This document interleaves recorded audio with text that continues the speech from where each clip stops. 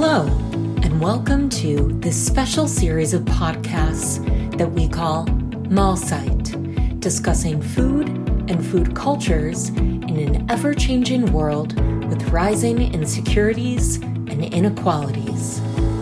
For the first time, we will be doing a series in 2 different languages, so you can look forward to a few episodes in German as well as in English.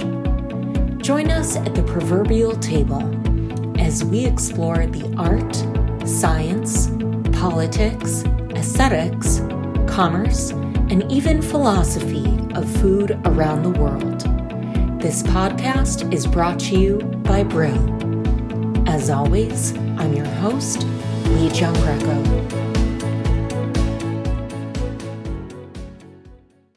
Today we're speaking with Eugene Anderson. He's a retired professor of anthropology at the University of California, Riverside. He's also co-author of Crossroads of Cuisine, The Eurasian Heartland, the Silk Roads, and Food. Eugene, thanks so much for sitting down with us. Thanks. So first of all, tell us about some of the themes in this book. Well, the thing that's interesting, of course, is that it really is the crossroads of cuisines. It's the world's great meeting ground of Western and Eastern foods. There's European influences. There's very, very heavy Near Eastern, especially Arabic and Iranian influences. There's, of course, huge Chinese influences. Then, conversely, Central Asia carried all these Western ideas to Eastern Asia, including dumplings and all kinds of dumplings, filled dumplings, solid dough dumplings, bread. The whole idea of baked bread managed to get from Iran to China and Korea. Conversely, a lot of the noodle dishes seem to have gone the other way, and things like Chinese cabbage and garlic chives went from China, and millet went from China to the West.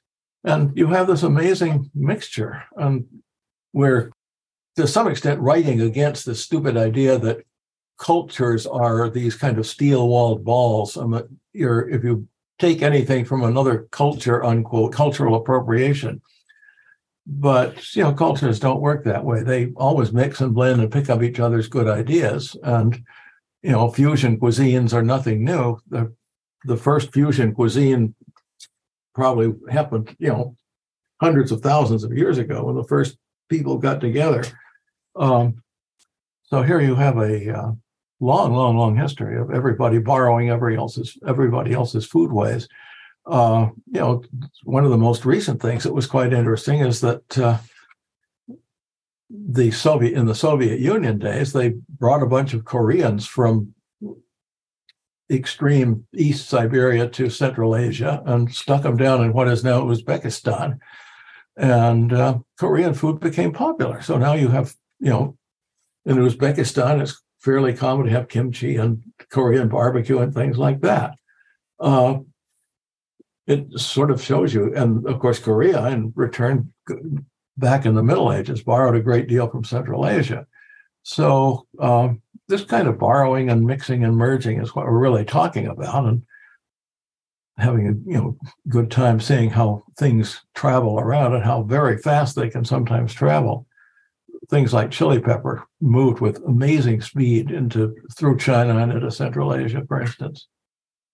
So what countries does the Eurasian Heartland cover exactly? Well, we're looking at Mongolia, Kazakhstan, Tajikistan, Kyrgyzstan, Turkmenistan, Afghanistan, and the western end part of China, Xinjiang, Inner Mongolia, which is also part of China, and bits of Persia, basically the old Khorasan province of Iran, and maybe down as far as Sistan.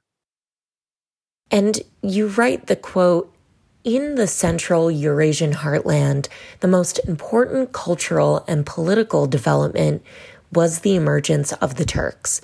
So what did the Turks bring to this region, not just in terms of food, but also technology, and what was its impact? Well, they did not bring that much new to food, but what they did was bring military technology. Initially, they were expert metal workers, and they were, got a fairly high level of distinction in the Xiongnu and Xianbei periods, roughly 200 to 400, 500 AD, by being extremely good metal workers and fighters. And then they just became a military people that gradually took over all of Central Asia and still are dominant in several of those countries, especially the northern areas. The Mongols, of course, were dominant in the High Middle Ages and occupied Mongolia and still do. And the various Iranian peoples, Iranians and Sotians, dominated the southern parts, but the great kind of central core of Central Asia was taken over by the Turks between about 400 and 1300 AD. And so they were the political and cultural and social dominators. One of the things they did was bring a quite liberal interpretation of Islam. The extremely narrow interpretation of Islam that you now see in Afghanistan is quite new and unusual in Central Asia. I'm curious, given what's in the news today, what influence did Uyghurs have on the Eurasian heartland's cuisine? And how has that changed now that they're being oppressed by the Chinese government?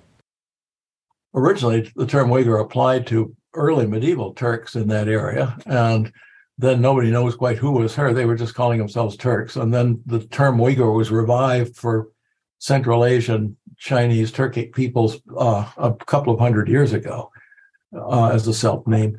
So they have a thoroughgoing fusion of Chinese and Central Asian cooking. They've got it's basically Central Asian with noodle soup and dumplings and bread that's derived directly from Persian naan. It's called naan in Uyghur. And use of tandoor for cooking and shish kebabs and all those usual Iranian and Central Asian things. And then from Chinese, they get soy sauce and noodles and some of the basic noodle dishes and vegetables. Quite a few of the vegetables are Chinese. So it's a sort of the ultimate fusion cuisine. And, you write that you and your fellow co-authors are not food writers or chefs, but there are some ancient recipes here that are included in this book. Were there any that intrigued you or that you think modern cooks could adapt and try today? Yeah, all the recipes that we put in the book are actually quite doable now. They're fairly simple, straightforward recipes. Some of them are from our translation of medieval food books, and most of them are from modern day cookbooks, a lot of them self-published books by Central Asians or books that we found in Mongolia and places. And we've, to some extent, adapted them according to our experience of the food there. And I have actually done a lot of Central Asian food cooking. I'm not very good at it. I would never be a chef. I'm, too uncoordinated in the kitchen to be a very good cook, but, I can manage simple Central Asian food okay. So I've tested, a large number of these recipes, something like all of them. I haven't done all of them, but the ones I haven't done, I've done related things. And all of them, all the recipes we include in the book are basically good and fairly easy to do. That's Eugene Anderson. His book is Crossroads of Cuisine, the Eurasian Heartland, the Silk Roads, and Food. Eugene, thanks again. Thanks. You are listening to the Humanities Matter podcast. You can find more podcast episodes on Apple Podcast, Spotify, and Google Podcast.